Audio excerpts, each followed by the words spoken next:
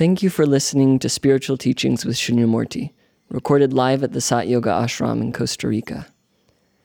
To join us for a life-changing meditation retreat, or to make a donation to support this transformational work, please visit our website, www.satyoga.org.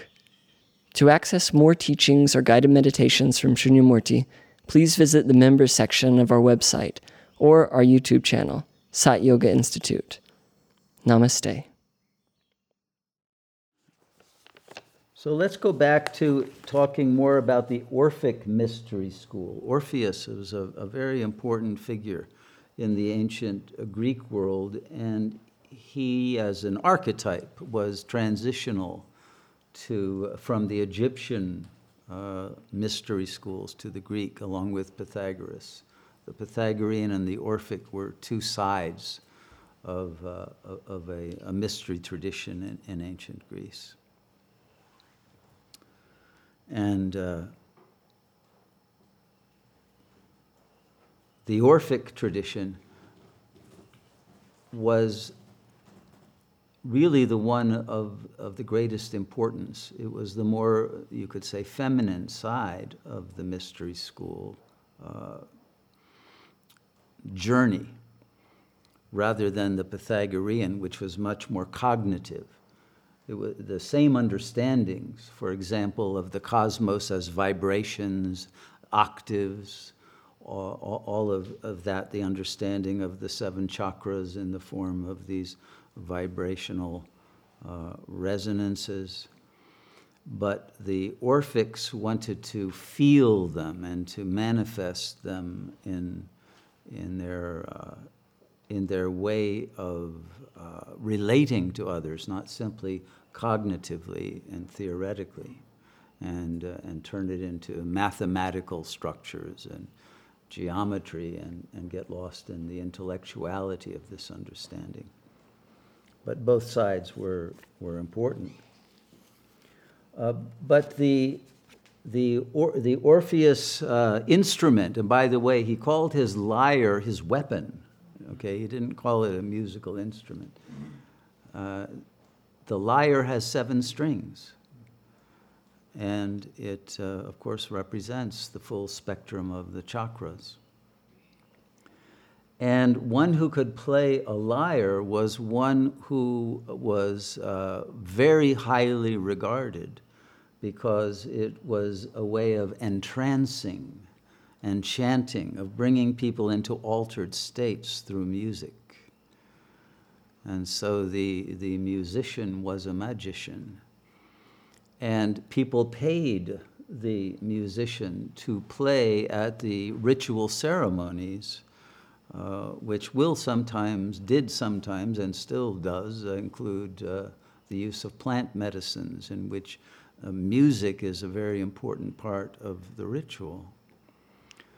And so people paid money to the lyre player, the lyricist, who knew the right words and the right rhythms and the right melodies that would bring people into altered states.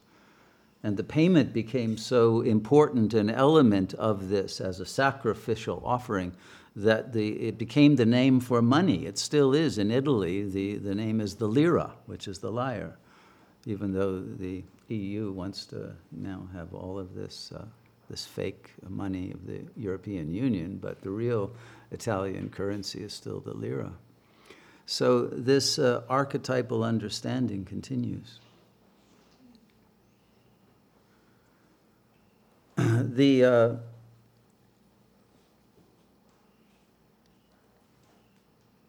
myth has 2 lyres involved, and the lyre was originally created by Hermes, of course, who is the god of communication and transmission, and the trickster god, and the god who brings people with his winged feet into higher states of consciousness, etc.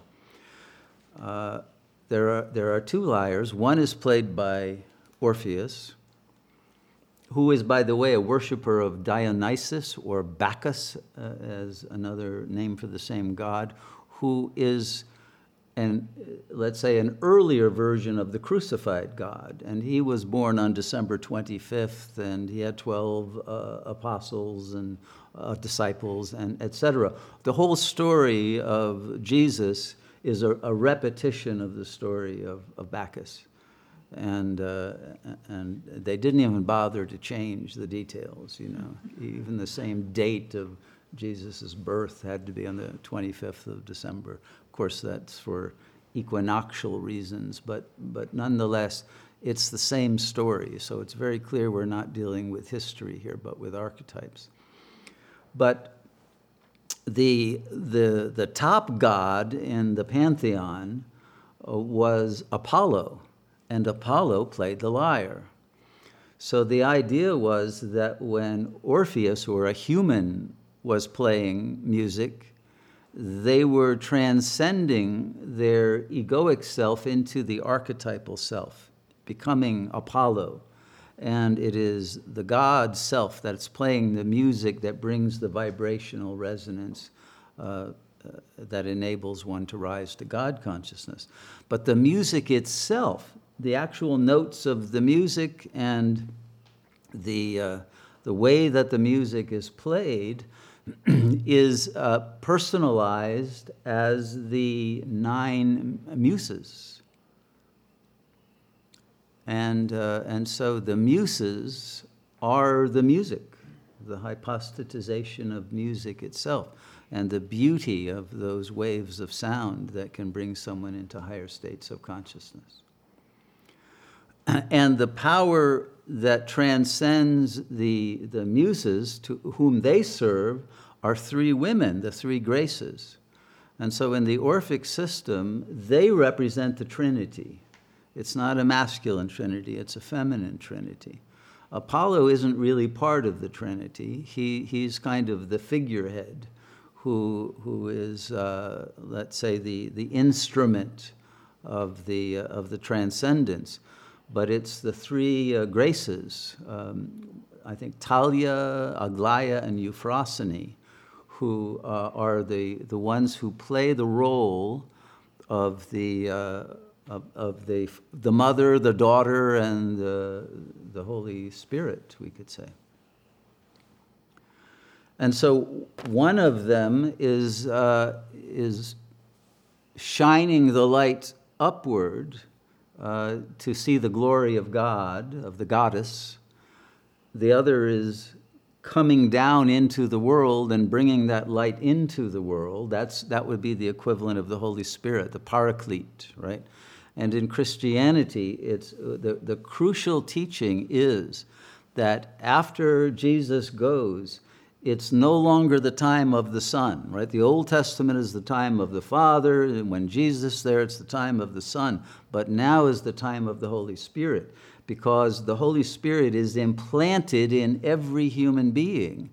And for the human being to be justified, to compensate for or to atone for the need for Christ to be crucified and suffer for our sins, we have a duty to realize the Holy Spirit as ourself, and then to rise into theosis, or into God consciousness, liberation. So Christianity has that ultimate duty. It's not simply, I believe in Jesus and I'm saved. No, I have to discover the Holy Spirit within and manifest as that in order to be a true Christian. And otherwise, I'm not fulfilling the commandment. So it's a feminine trinity in the Orphic system. And the central figure, the mediating one, is Thalia in this case. She starts out in the subconscious of the human soul, implanted there, but she is the one who then inspires the creation of the music, the creativity of the poetry, the divine madness of the passion for union with God, and the bringing of the soul to its own redemption. And then she meets the soul in that transcendent realm, and the final unification happens. So the entire story of how we transform is contained within the Orphic system. Most of the Orphic teachings and the Orphic temples were destroyed by the Christians who didn't like the competition, didn't want it to be known that there was an earlier crucified God and that it was a repetition of an old theme. They wanted to be unique. So all of these mystery schools were destroyed, especially the Orphic ones. And the knowledge that we have is mostly brought to us via Plato, who himself apparently was a graduate of that school. Now, according to Plato's version of Orphism, the Orphic mystery teachings declare that there are 4 categories of souls. Okay, there are neutral souls who aren't either good or evil, and they are easily purified through baptism in a lake. And why a lake? I think because the lake has no waves. There's clarity, and the sky and the earth can be mirrored. So our own mind can become that clear mirror of the supreme reality. And we are able to contain it and be manifestations of the light of the sun that shines into the lake. We are to become one with the water of the lake, to immerse in it and dissolve into it and become that same reflecting instrument of the white light, so that the force of the power of the goddess is felt through our presence. So that's how the neutral souls are purified. But then the Orphics say, well, there are some that are hopeless. They are incurably evil, and there's nothing we can do for them. They are headed for Tartarus. And if you know about the geography of the ancient mythological world, Tartarus is about 10 floors below Hades, okay? Now, Hades is hell. Tartarus is an inconceivably worse hell than Hades, okay? Nobody gets out of Tartarus, and to escape Tartarus, you've got to go into Hades anyway. And Hades is, 100 floors below, the earth realm of purgatory. So it's pretty tough if you get sentenced to Tartarus. But they felt that there were some beings who, because of their psychopathic way of not recognizing Dharma and having compassion and goodness and consideration for the other, that they cannot be cured.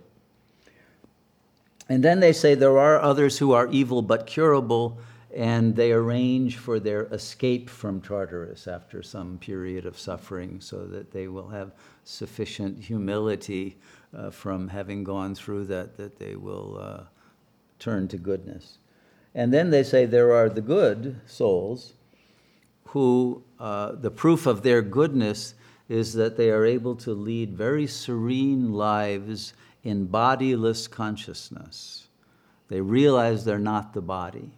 They realize that they are pure consciousness, and they are able to stay in that serenity. The good souls are, in a sense, already Buddhas, but they haven't transcended the world yet, because that's not allowed at that point in history of the phenomenal unfoldment, but they are at least able to be in the world but not of it.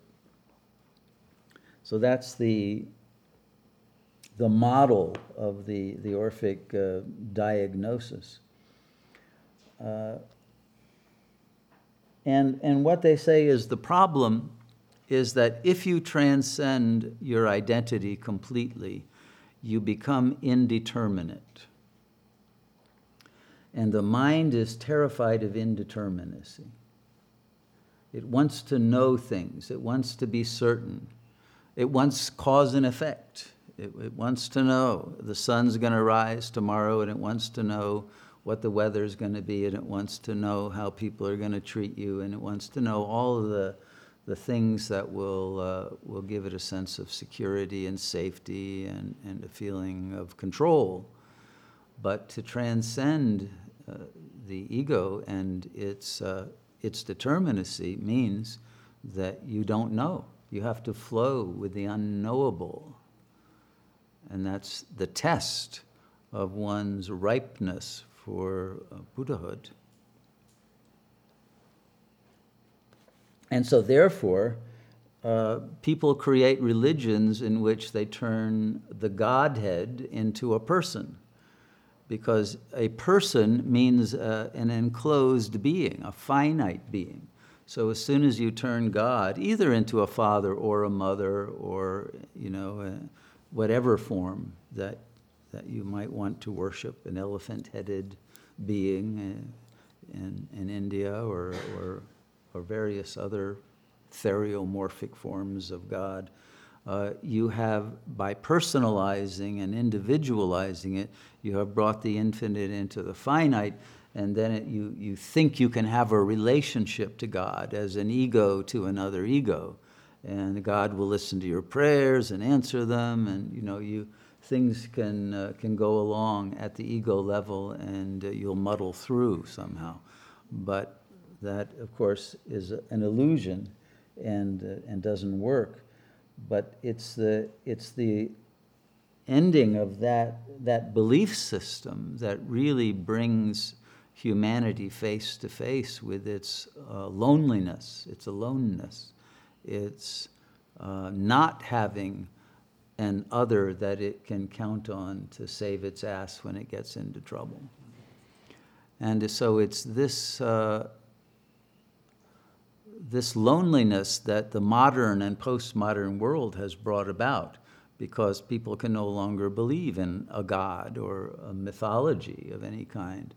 And so they have been almost forcibly inducted into nihilism and a sense of hopelessness and despair. And so even if people try to maintain some traditional form of worship, their heart isn't really in it. And so the energy, the connection doesn't really get made. The Shakti doesn't flow. That current of power isn't connected, because you can't connect any longer with a God who is outside yourself. Because the modern paradigm does not really allow for you to be able to accept such a model of reality as a rational perspective. And so if you're going to reach that power, it can only be done through the equation aham aham. It has to be I am I. There is no other you can depend on. There's no rescuer. The second coming isn't about Jesus coming down or Bacchus coming down, from the sky and saving us. And what is a savior, really? What do we really need to be saved from? It's a very important question, because everyone's looking for a savior. But if you're really honest, isn't what you want to be saved from God? Don't you really want to be saved from the final judgment, in which you're afraid that God will condemn you to Tartarus?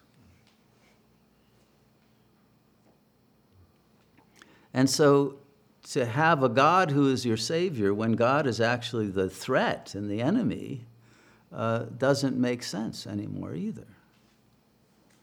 It's not the devil we're afraid of, because the ego is in league with the devil. the whole reason why people go back from emptiness into egohood, and they may have great experiences, whether it's in meditation or with ayahuasca or with some other way of getting into altered states where the creative imagination produces hallucinatory versions of surrealities, and that helps one see through the fantasies of the ego temporarily, but then it wears off and the fantasies of the ego come back, etc. Why is that? It's an alignment with the Dark Lord, because what is the Dark Lord except the power of the ego itself to bring you jouissance, to bring you the enjoyment of the pleasures that also in their train bring suffering. So the question of the final judgment becomes the real key point in our spiritual journey. And of course, the final judgment is happening all the time within us, because people are always judging every little action and word and interaction. And usually people today have a very harsh superego, much worse than Yahweh ever was.